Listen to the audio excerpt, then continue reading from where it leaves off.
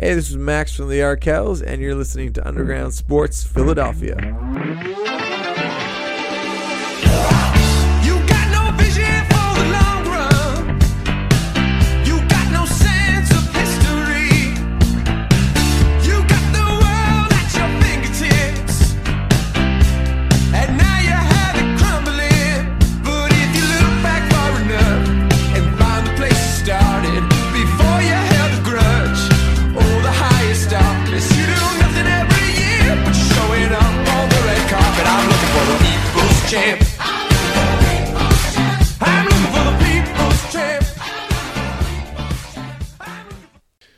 All right, what is going on, everybody? Welcome into episode number 243 of Underground Sports Philadelphia. I'm your host, Kyle Bennett, coming at you from Underground Studios.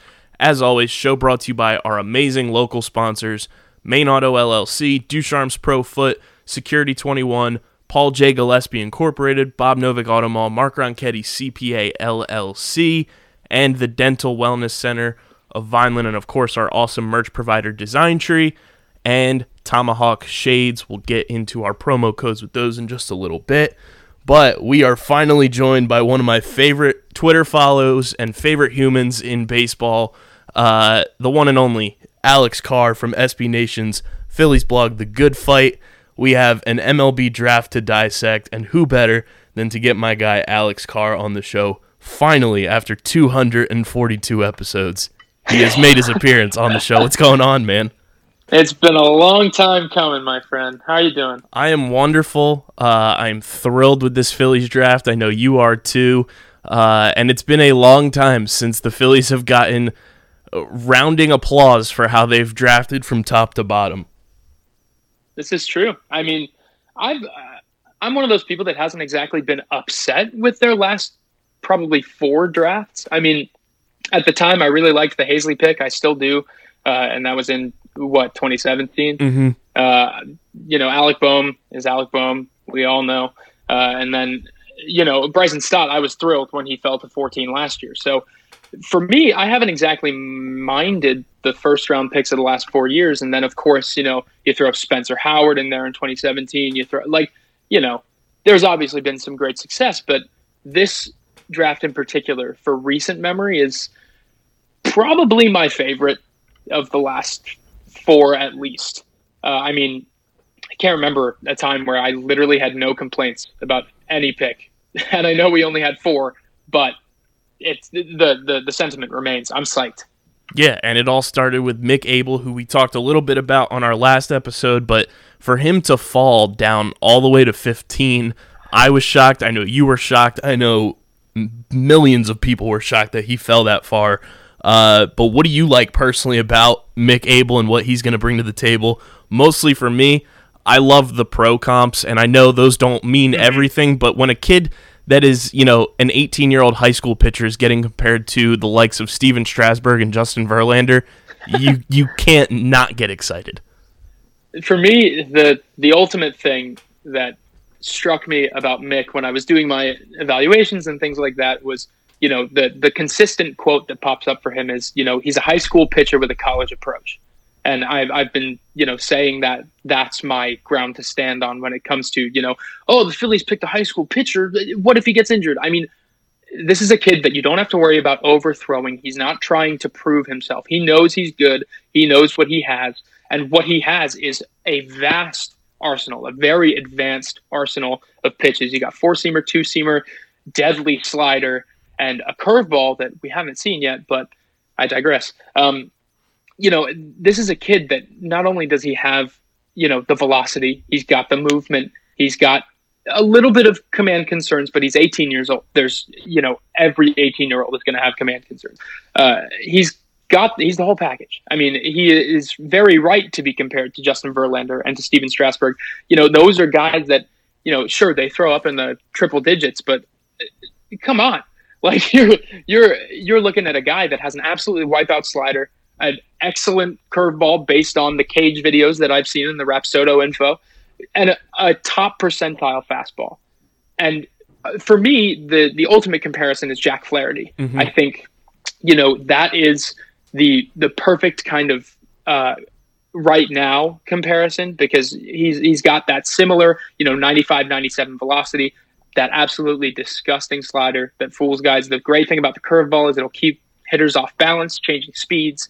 I'd love to see him get, a changeup maybe in there, maybe a cutter. I mean, that would be huge. So for me, the thing that I like the most, I think, is that he's a completely rounded package and is 100% the most, if not the best high school arm or overall arm in the draft class. He is 100% the most advanced high school arm.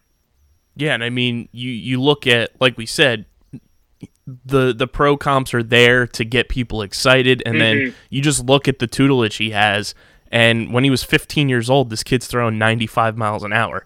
That's just, you don't come across that, each and every day, but for him to fall to 15, it was mind-blowing to me because I know a lot of us on, Phillies Twitter were pounding our fists on the table for Bitsko, and he was there as well.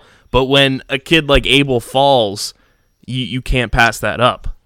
Yeah, no, definitely not. And I mean, he was one of those guys where when I did my big boards and my previews, he was one of those guys where I was like, okay, if in some alternate universe he falls, you got to take him.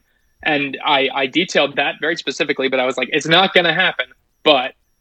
And lo and behold, it happened. And I was absolutely shocked. And I still, even then, didn't think they'd take him. But, they made the right move. Brian Barber, bless you.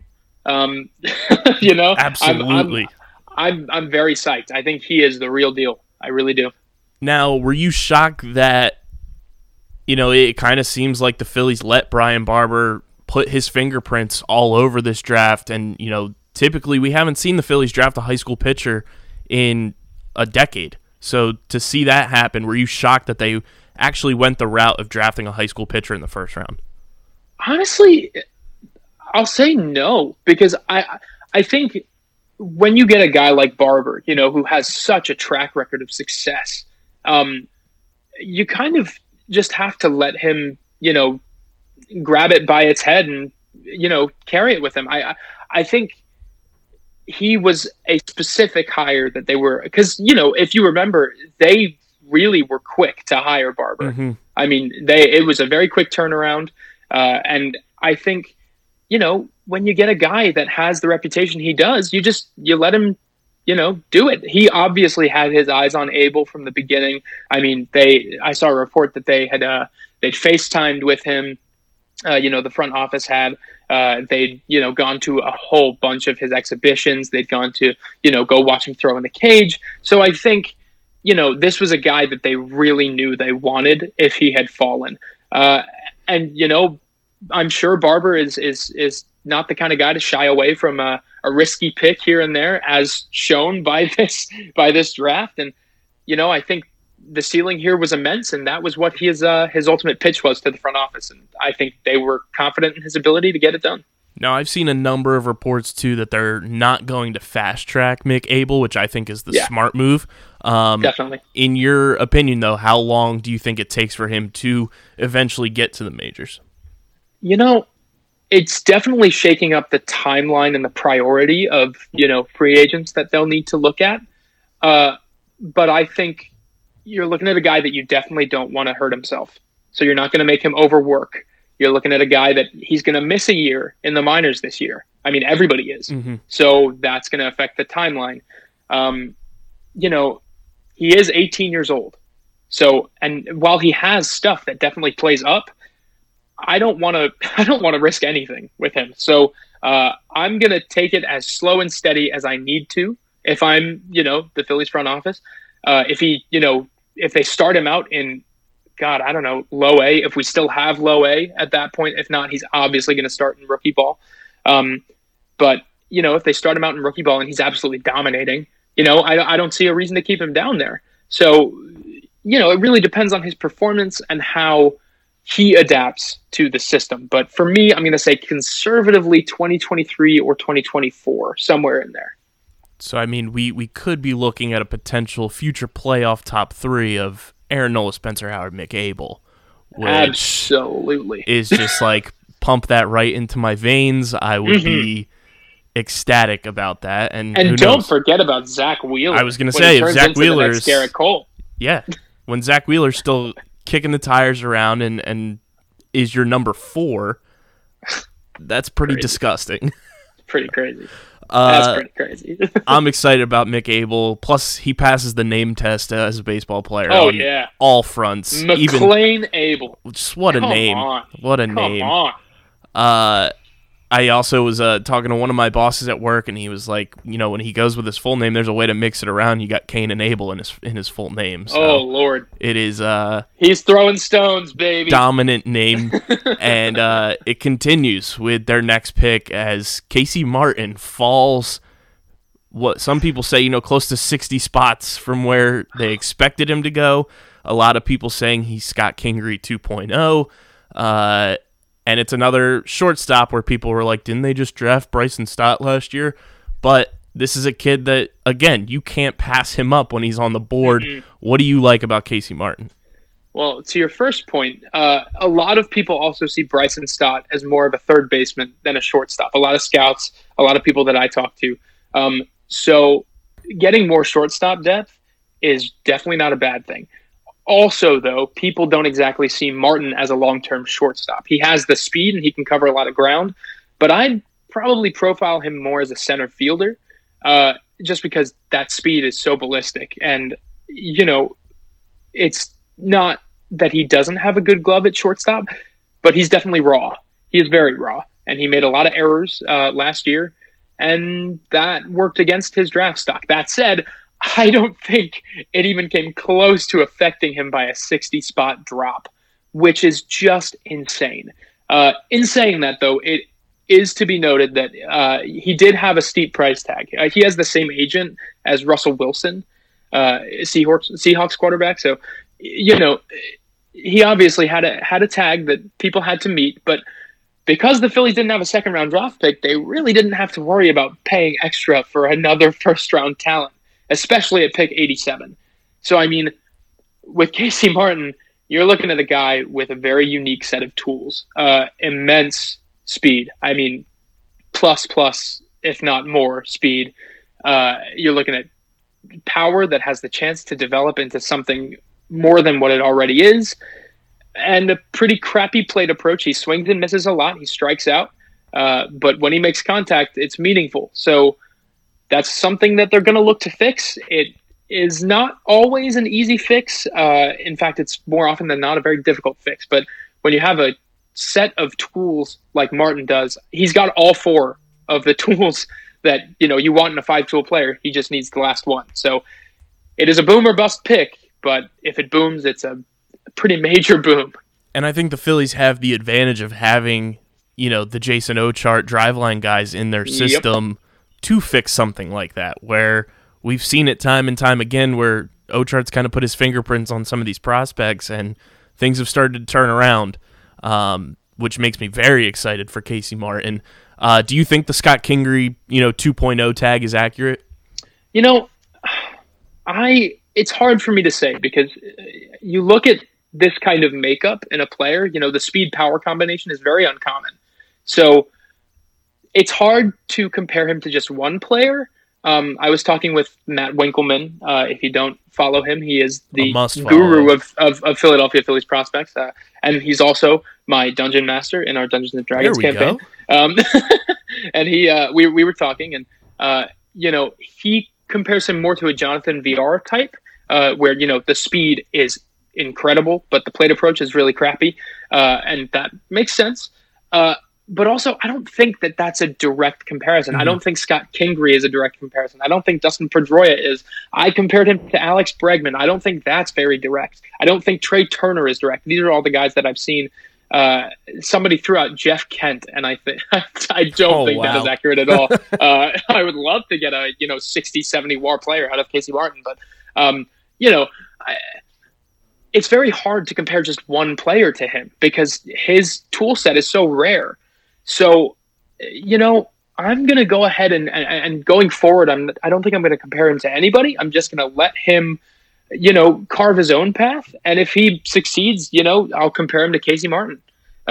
So we'll see. I'm really excited to see what happens with him. He's probably going to start. I don't even know what organizations will have after the minor leagues deletes like half of them, but it'll probably start somewhere in the A range. And I cannot wait to keep up with him. I mean, that guy is scary. And also, for those who know Jason Ochart, he and I go back and forth quite a bit. And we talk a lot about some of our favorite guys, namely Johan Rojas, who, if you don't know, you will. Yes, you will. But he has been very excited about. I mean, he stalked my Twitter the other day and was just favoriting all of my Casey Martin tweets. He was just like favorite. So I think he's pretty excited for it. So, we'll see what happens with him. Like I said, it's a very all or nothing pick, but the all side of that pick is, he could be a future superstar. We have no idea, but he really could be. So fingers crossed. This pick, knock on wood. Yes, this pick really screamed out to me that this was full autonomy for Brian Barber, because he just had nothing but great things to say about him. When he was questioned about, you guys just drafted Bryson Stott last year, he was like, you can't have too much talent. But this seems like a very big Brian Barber pick. Oh, yeah. I mean, like I said, we've seen the Phillies go risky. Like last year, we saw them go pretty risky at the third round with Jamari Baylor and a couple other guys in there. You could say Eric Miller was a risk, even though I loved that pick. But I think with Brian Barber, he is just that kind of guy. He knows his talent. He knows what he's looking for. He knows that if a guy with the tools that Casey Martin has drops to 87, of course it's unbelievable that he's there. And why wait? I mean, who cares about the price tag? You don't have a second round pick to worry about. Just grab him. So they did. And I think, Barber really, he did a great job. He did an awesome job with this draft. Then they go with everybody's favorite Dellin Betances comparison. Carson Ragsdale, who, what a name, our guy Jack Fritz is a big fan of. I think this pick is another kind of calculated risk, where he's that big body that the Phillies seem to just love when it comes to a pitcher, but he's got stuff, and I think he can turn out to be somebody that surprises a lot of people as a fourth-round pick. Absolutely. I mean, you look at the Phillies minor league system, and I mean, you've got Kyle Young, who's 7 feet tall. They just signed Jake McKenna, who's a 6'7", a 6'7" lefty. They love their height, and who can blame them? Because height is so projectable. So I mean, this is a guy that already is boasting 91 to 95 regularly, touches 97. He has a really, really good two pitch mix that strikes out a ton of guys. So I mean, the Dellin Betances pick is definitely accurate. I mean, he's got the same arsenal. He's a big presence on the mound. And what somebody pointed out to me on Twitter, I cannot remember who it was. I'm sorry if you're listening. But somebody pointed out to me, Brian Barber was present when they drafted Dellin Betances, the Yankees, when they drafted him. So, I mean, obviously you're looking at, Brian Barber being head of scouting and, them picking Carson Ragsdale, and you say, well, Dellin Betances is definitely an accurate comparison here. And I'm sure that's part of what they were thinking in the draft room at the time. So, I think that is definitely an accurate comparison, and I think I'm pretty excited for Carson Ragsdale. Now, I don't know if he's going to be immediately used as a bullpen guy, but we'll see. If he is, great. If he's tested out as a starter first, all the better. So we'll see what happens. The only concern for me with him is the Tommy John. Obviously, he's pitched well since having the surgery, so we're okay for now, but re-aggravating that injury could spell danger. So that's something to watch in the coming months. And then the final pick might be my favorite pick, the one and only Baron Radcliffe, because... Oh, another name! What a name! Woo! My goodness, what a name. And a lot of people are, comparing him to a former first baseman that might have won a championship in Philadelphia, Ryan Howard. But what do you like about Baron Radcliffe? Because I think this kid has a lot of potential, especially with the way that things are looking that the NL is going to be adding a DH. Totally. For me, it's always a danger to look at somebody and think immediately that they're destined for the DH spot. So I kind of am hesitant to say that, yeah, he's totally a future DH. But I said this on, I did a podcast with the UK Phillies guys yesterday, and I recited the same thing, but I'm going to do it again. So his power was described to me by people that I know as three different things: prolific, plus, and monster-like, which is, wow. When you hear guys say that about any tool of any person, that's worth a 5th round pick. And even though, yes, there are K concerns, and yes, there are approach concerns and things like that. I mean, I tweeted out a video of the guy. He didn't even barrel a ball up, and he hit the thing like at least 400 feet. And then there's another video going around where he hits a ball 470 feet. And you can say that he's using a metal bat, and you can say that, it's college ball or whatever. A guy with that kind of raw power is worth going for, even if you see him as a bench bat, even if you see him as a backup, a 4th outfielder. It doesn't matter. When you got a guy with one pronounced tool that is probably in the 70 to 80 grade range, go for it. So for me, I really, really loved the pickup, and he seems like a really, really nice kid. I mean, he had that exchange with Bryce Harper on Twitter where, he was fanboying over the fact that Bryce tweeted out a video of him, crushing a baseball. And I think that's, it's good to get good people as well as good talents in the system. And what you said about Ryan Howard, I tweeted out on the morning of June 12th, Ryan Howard, 5th round pick of Southwest Missouri State, left-hand batter with K concerns coming into the draft, 6'4", 230 pounds. Barron Radcliffe, 5th round pick out of Georgia Tech, left-hand batter with K concerns going into the draft, 6'4", 228 pounds. They are 2 pounds away from each other. If that does not scream Ryan Howard comp, I don't know what would. So I am psyched as all heck about that pick. And just the photo that's been floating around of their batting stances. I know! It's obvious that awesome. that Barron Radcliffe looks to Ryan Howard to emulate. And it's one of the coolest things. And like you said about Bryce Harper too, which we'll get into, for him to reach out to all of the draft picks, I thought was, tip of the hat to Bryce Harper for just continuing to be the franchise guy that the Phillies signed him to be last year. Not only on the field, but he's integrating himself from top to bottom with the minor league players too. And I think that's just really awesome to see from Bryce. Yeah, he posted on his Instagram story today that he's hanging out with Bryson Stott. I mean, those two are like conjoined at the hip, and I exactly. love it. I absolutely love it. It's great. Love it. I mean, that's what he's here for, though, right? I mean, Bryce Harper is more than just a baseball player, and a great one at that. But he's, a presence. He is arguably one of, if not the most talked about player in baseball. Now, whether that's a positive thing or a negative thing, who cares? We know as Phillies fans and as, people that pay a lot of attention to the Phillies, we know he's a good dude. We all know that. So, being such a presence in the media and in the game, having that as your main recruiter is huge. So, I think Bryce is just, he is the ultimate, kind of veteran presence, quote unquote, that you could ask for. And I say veteran presence because he's been in the game since he was 19 years old. I mean, he's been here for 9 years now. He knows what he's doing. He knows what he's talking about. He signed the most lucrative deal in baseball history. So, I think he is the perfect guy to have as your envoy of, come to Philly. So it's great.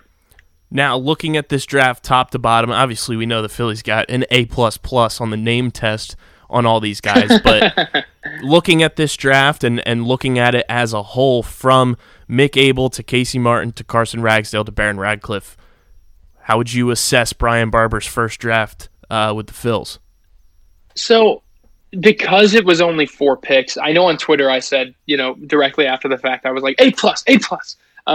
Looking at the fact that they only had 4 picks, that does work for them, but it also works against them. So I'm going to go ahead and say it's a flat A, just because, we didn't have 6 picks like the Tigers did, and the Tigers absolutely won the draft. I mean, they did incredibly.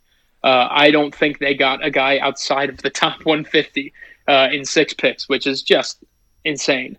But I think when you stack them up against the other teams that did have 4 to 5 picks, they definitely were one of, if not the best team with a limited selection. So I give them an A. I think it was amazing. I think Brian Barber did a great job. Now, you've been taking a look at some of the guys that went undrafted as well that the Phillies have been signing. Give our listeners a little insight on what you've been able to pick up from the guys they've gotten post-draft. Sure. So I have actually put up, let me grab my article really quick that I'm currently doing for The Good Fight. And so, as I mentioned earlier, there was Jake McKenna, who's a lefty out of Ocean City High School. So he's a Jersey kid. That's great. We love that. He's a 6'7" lefty, which his velocity is middling at the moment, but he's 18 years old. He has a great 12-6 curve.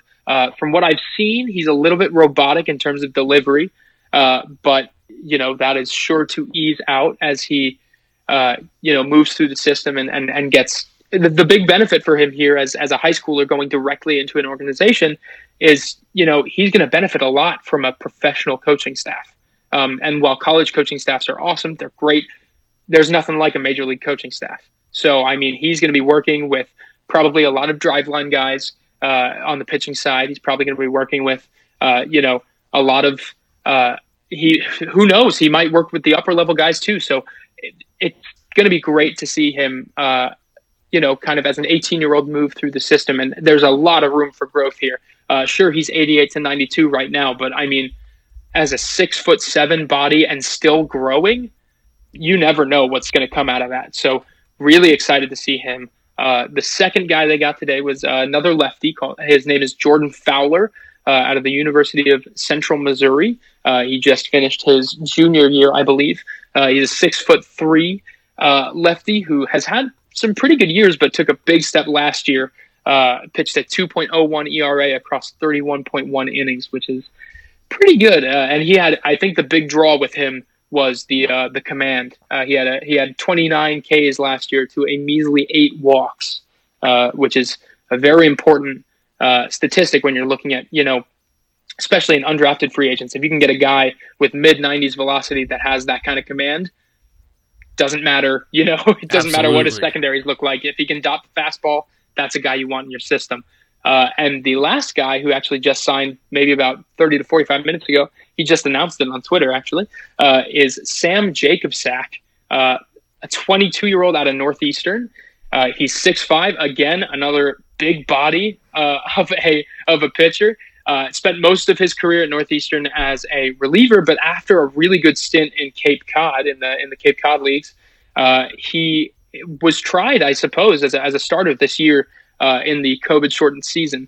And he pitched, 24.2 frames and had a 3.65 ERA.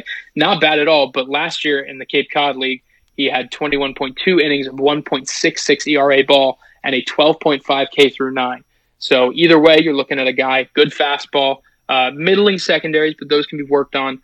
Overall, I mean, they're one of the more active teams currently as of 5:05 this afternoon. So, and those are obviously just the signings we know about. I'm sure there have been more, and more will surface as the day goes on. But for right now, that's what we got, and I'm very, very excited to see them being active and being, asserting themselves in this brand new undrafted free agent market.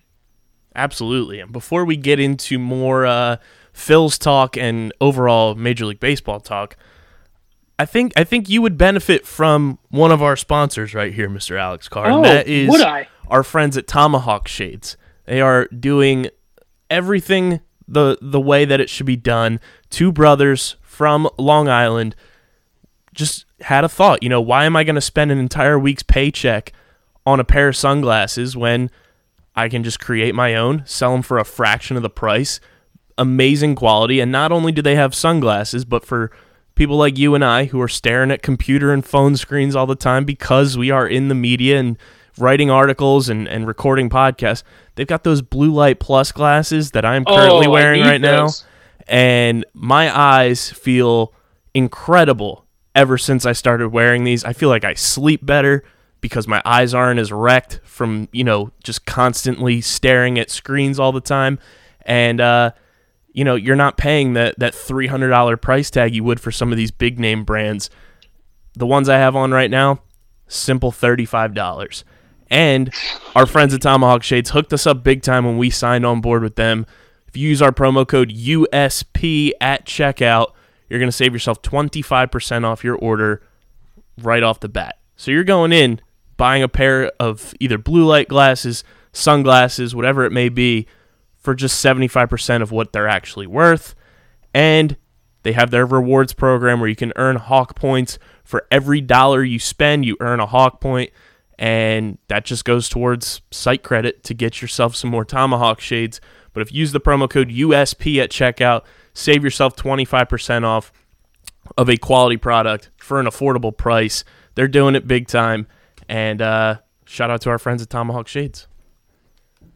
Awesome. I will have to look into that because my girlfriend has been asking me for a pair of blue light glasses. I will definitely send you the link once we finish recording Can't this. wait. Obviously, with Major League Baseball still not playing and things being frozen, I think the biggest off-season issue and just paused season issue Phillies fans have had is the entire thing when free agency hits and JT Realmuto becomes a free agent. If things resume, do you think the Phillies get something done with JT? It is really hard to say. I'm not going to lie.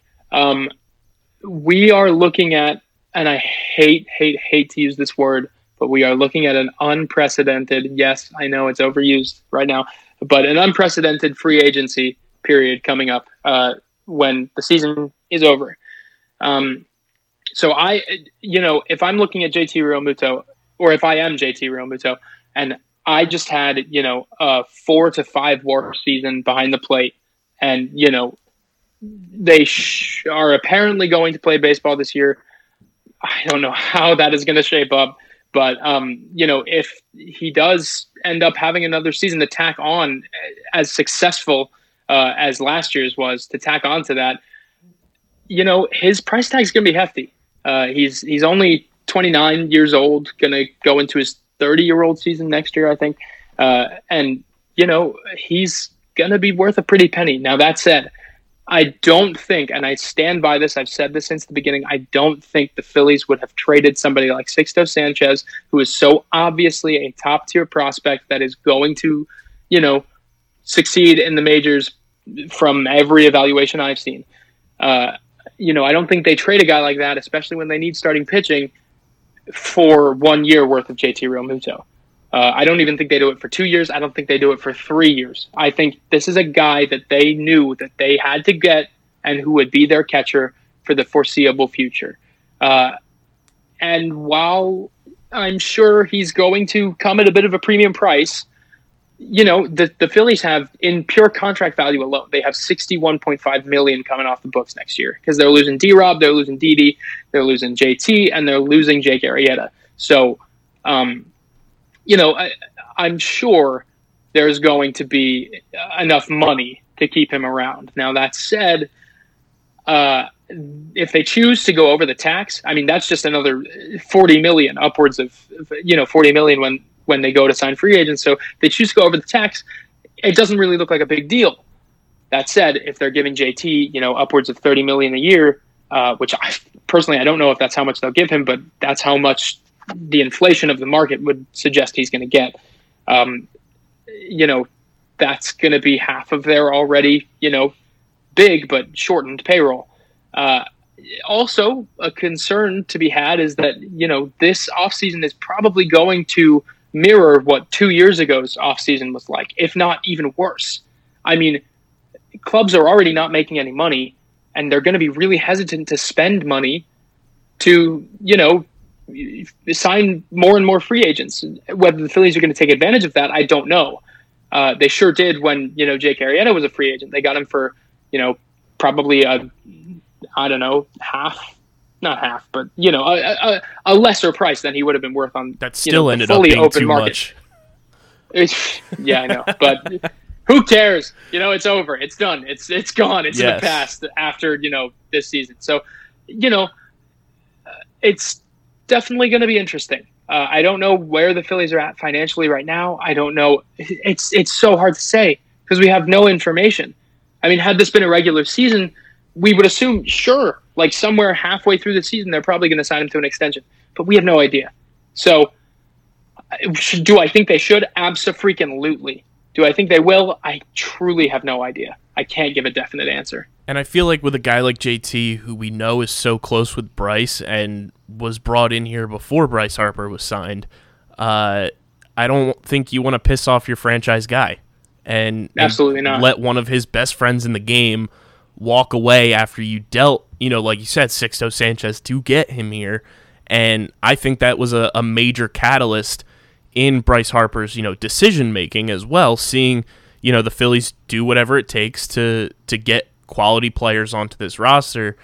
They have to come to some sort of agreement with JT so that they don't look like, for lack of a better term, a laughingstock for giving up a premium prospect like that for one season of the best catcher in baseball. True. And, you have to remember they also have guys like Kutch who are very vocal when it comes to these negotiations that are going on right now. I mean, he's every proposal that's submitted, he's laughed at it. He's made videos about it. So he's very adamant about being on the player's side of things. And if the Phillies refuse to pay, arguably one of the best players on their team, that's not going to make anybody in the clubhouse feel very good, especially when there's no obvious successor to him. So, I think it has to get done. I really do. And I think the fans will be upset. And I'm not saying operate by what the fans think, but the fans will be upset if it doesn't happen. And that includes me. I include myself in that group because I will be very upset because, who's going to fill those shoes? Those are massive shoes to fill. You lose a bat in the middle of your order, one of if not the best defensive catcher in baseball. I mean, come on. It has to get done. Yeah, they have to make that happen. And something else that is still not happening is baseball. And obviously, everybody knows these back and forth negotiations or lack thereof have just continued to go. And the Players Association yesterday said, we're done. We're not countering. And now it's in Rob Manfred's hands, essentially. But what are your thoughts on these ongoing return-to-play negotiations with the Players Association and the owners? It's absolutely ridiculous. I mean, I don't think there's another side you can take. These are basically these rich billionaire people are trying to tell baseball players, and not just, the ones making millions and millions and millions of dollars, but the ones that are making, 5 figures or 6 figures if they're on, they're on the 40-man. They're making $500,000, which, yes, is a livable salary, but prorated, that's nothing. So, cut down, that's arguably nothing, especially for, guys that are already living, they don't have any money coming in right now. So, you're looking at a situation where they're trying to ask guys to play 72 games, or at least this is the most to-date proposal. They're asking guys to play 72 games, and they're only going to pay them for 50. Now, why would anybody? That's like, you go in, you talk to your boss, and you're like, hey, I want to work these days in the next, 2 months. And they'll say, okay, you suggested 8 days, and I'll only pay you for 5 of them, but you can still come in and work. Like, why would anyone want to do that? Why? Like, I don't understand the rationale here behind, wanting to pay guys for less than they're worth. And the Cardinals GM came out and said, baseball isn't a very profitable sport. Are you kidding me? This is a billion dollar industry. I mean, there has to be some kind of compromise made here, even though the MLBPA is not, negotiating anymore. There has to be a compromise made internally within the owner's circle, because otherwise if you think there's not going to be a strike next year, you're very, very wrong.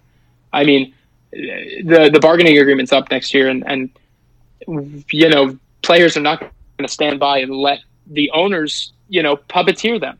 They're just not going to do that, and they shouldn't. They shouldn't have to. So, there has to be a compromise made here. Otherwise, we could be looking at no baseball in 2021 either, which would suck. Big time. Yep. And you look at, like you said, they proposed the 72, but they're only going to pay him for 50. You just look at the ramifications. Even if they were to go and pay them for 50, play 50, that's not normal for baseball. And a lot of people are like, oh, well, every game would matter. It'd be, high octane baseball and everything. That's not how baseball's played. You have to think of the long term, what that would do to some of these pitchers' arms if they're pitching, however many games it would be in a 50-game season. How long are they going to pitch? It's going to reset a lot of tendencies that these guys have, and how is that going to affect guys on rosters in the long term if they play this, nitrous season essentially of 50 games? Totally. And if you look at, the NL East through 50 games last year, the Phillies would have been on top.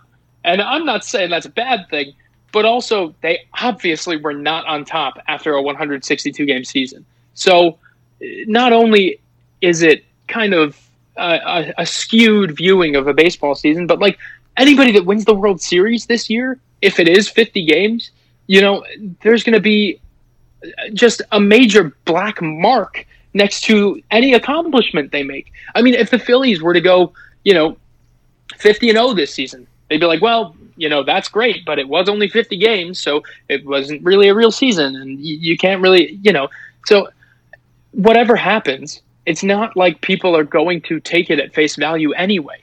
So you might as well just play as many games as you can, because in the overall sense of things, if it is just a third of a season, it's not like it's going to matter anyway. I mean, people are going to watch it and people are going to like it, but will it matter in the long run? Probably not.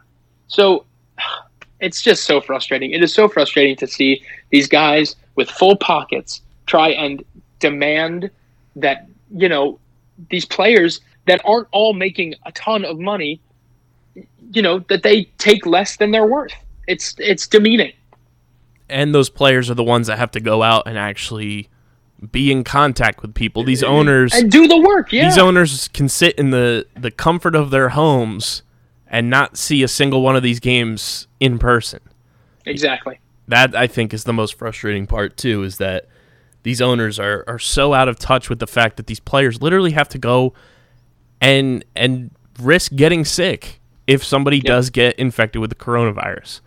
So they need to figure that out. The other news that has come out with the Phillies as of yesterday was in this long thread from Joe Rivera from the Sporting News. Obviously, with the Yankees sealed envelope that's being demanded to be opened, Joe went and named the Phillies as one of 4 other teams that were using different methods of sign stealing. Now, if this was during 2016 when there were no rules in place and the Phillies were doing this, they were really bad at it. What are your thoughts on this whole situation with the Yankees, Rangers, Royals, and our Phillies being named in using some sort of method of sign stealing?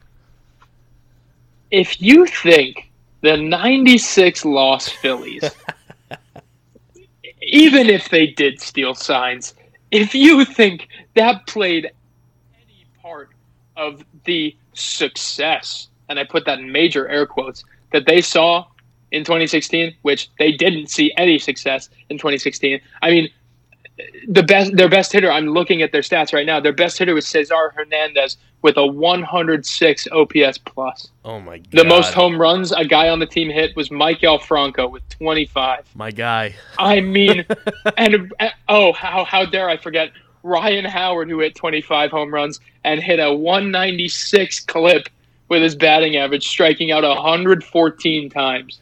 Good I mean, grief. If you think in any capacity that either helped them or they even implemented it to begin with, you are out of your mind. I mean, if they really had an edge with sign stealing of any kind, it would have reflected in the numbers at least. Because, I mean, some of these guys were not bad players. I mean, you got Cesar Hernandez, like I said, just signed, an $8 million deal with the Indians. Freddie Galvis, who's with the Reds for 2 years.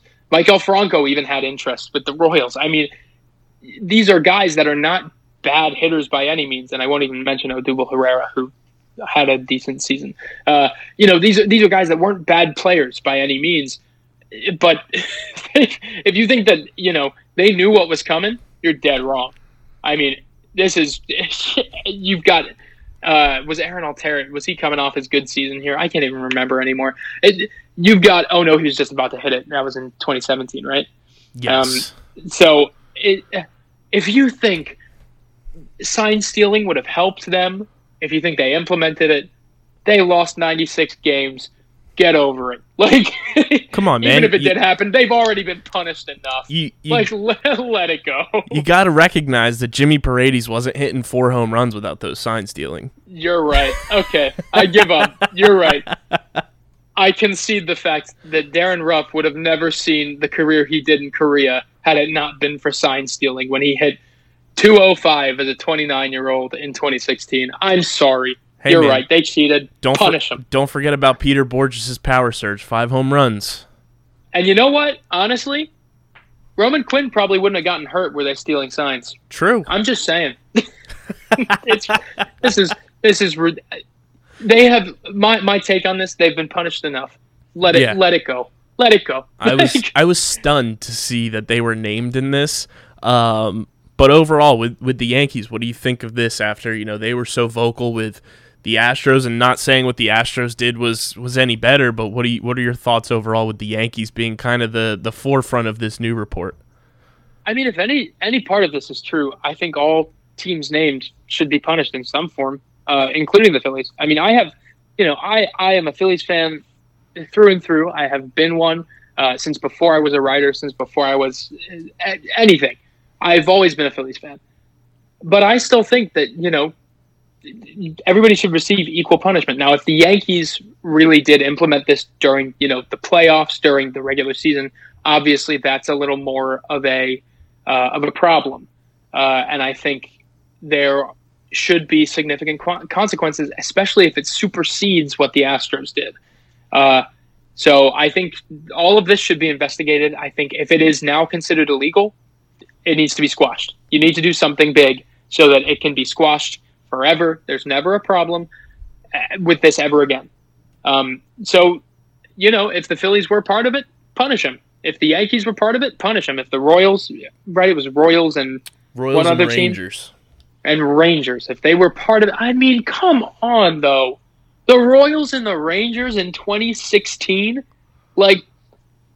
it's ridiculous. I think it is absolutely crazy that, maybe these names are correct, and if they are, great. But, the Royals were, I think they were below 500 or at 500 in 2016. I think the Rangers were somewhere around there. They might have been better at that point. I don't remember. I don't have the stats in front of me, but come on. This is obviously, it might be true for the Yankees, but the Yankees are always good. So we don't know. So let the report go. Let investigators do what they will with it. And when they have the findings, then take action based on that. But from what I'm seeing reflected in the numbers, I don't think the Phillies were stealing signs. I don't know about the Yankees, but I'm pretty positive the Phillies were not.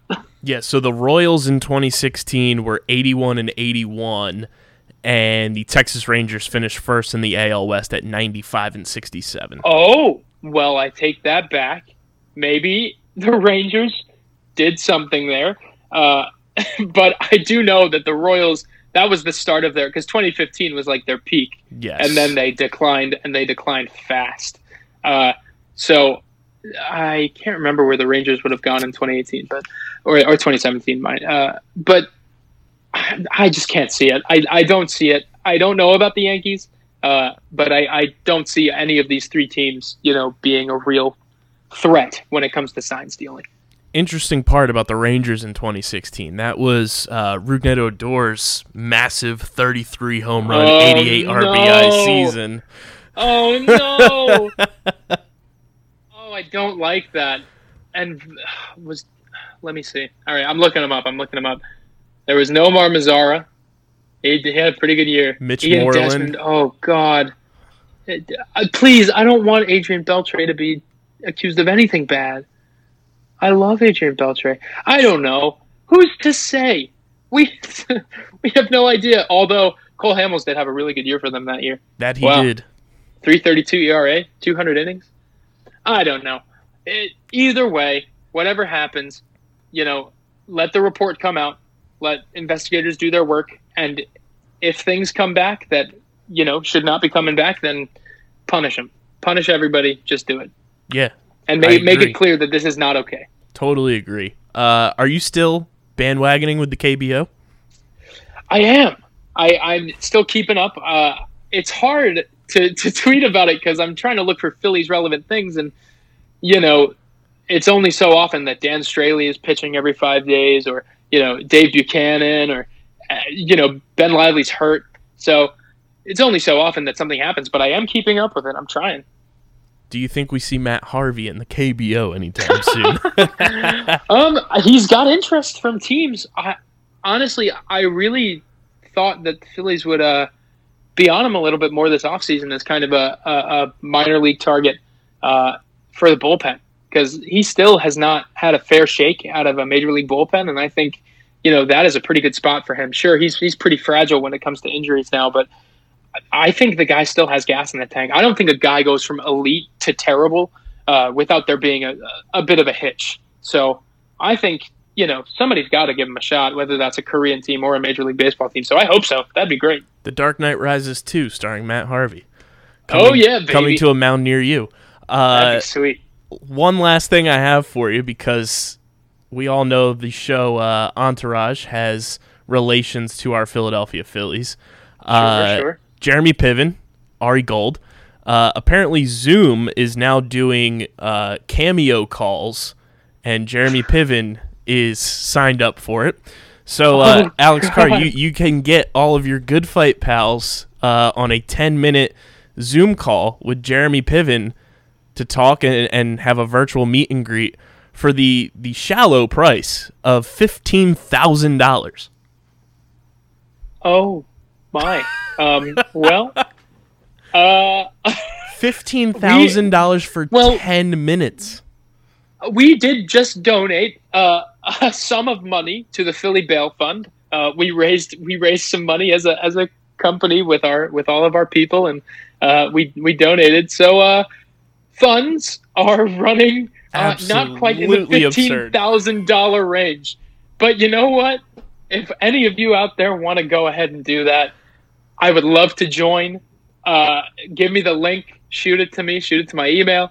I'd love to join you. But for $15,000, I think I'm okay. I don't know what company or what human in their right mind has just $15,000 laying around, especially right now. There are people out there. Well, yeah, especially now. Jeremy Piven jumping a 10-minute Zoom call. Jeremy Piven of all people. like if you were going to say, I don't know. It's not like it's Shane Victorino. If you were going to resurrect Babe Ruth. Right. And put him on a Zoom call. Hell yeah. I'd love to talk to him. I'd pay $15,000 for that. I mean, that's probably, going to put me in the doghouse, but I would love to. But for Jeremy Piven, I'll buy him lunch. Right. I don't know. I'll give him some amount of money, but not $15,000. Sorry. Absolutely insane. Alex Carr. The Phillies could do that. Yes. And sign him as an undrafted free agent. He is in his 50s now? But he's 54. There you go. Jamie Moyer levels of. Yeah, that'd be great. Give him a shot. One last thing that also popped in my head. Bryce Harper was on Outside the Lane with Lane Johnson, saying that if baseball doesn't happen, he's going to sign a 1-year contract with the Eagles to play fullback and linebacker. Good. I'm all about it. Go get it. I mean, he's fierce enough. That guy is he's intimidating. Plus, he's got an arm. It's yeah. You got Carson Wentz maybe Jalen Hurts and Bryce Hart, 3-quarterback system on the field at the same time? The perfect guy to sign to like a one-day contract and do a Philly special. Yes. Perfect guy. Perfect. Make it happen.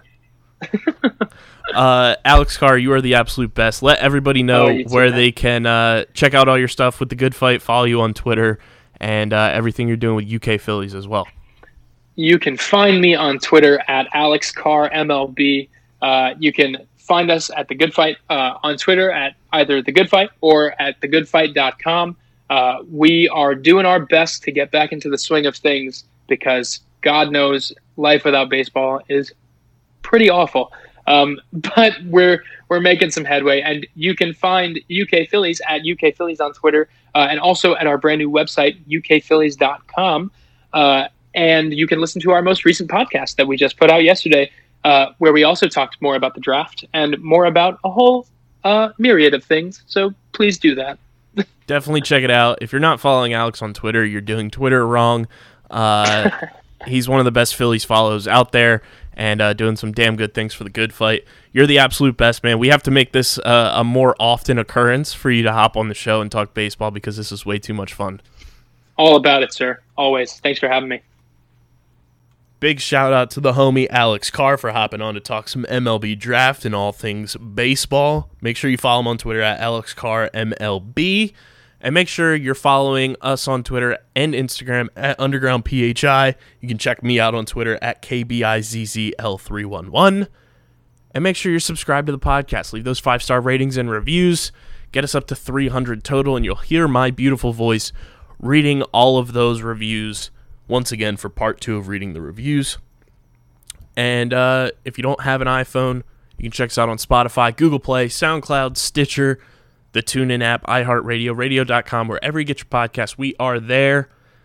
And we'll catch you guys on Wednesday, more than likely with Matt via FaceTime. And soon enough, Matt's going to be back in the studio doing our 2 live shows every single week. You guys are the best. And big shout out to everybody for coming out to our donation charity stream for the Know Your Rights camp with Dom and myself. We raised almost $300. Our goal was $500, but to get to 3/5 of our goal, pretty damn awesome.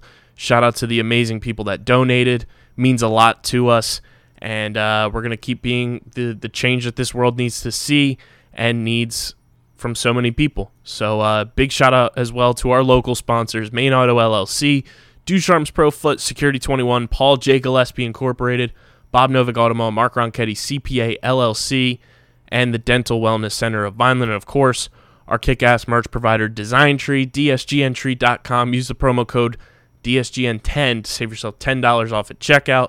And, of course, Tomahawk Shades. Use our promo code USP at checkout to save yourself 25% off your order. We'll be back on Wednesday, like I said. Make sure you guys stay safe, do the right things, be kind to one another. And this has been episode number 243. Of Underground Sports Philadelphia. Again, big shout out to Alex Carr for hopping on the show. And we'll talk to you guys next week. We are signing off. Peace.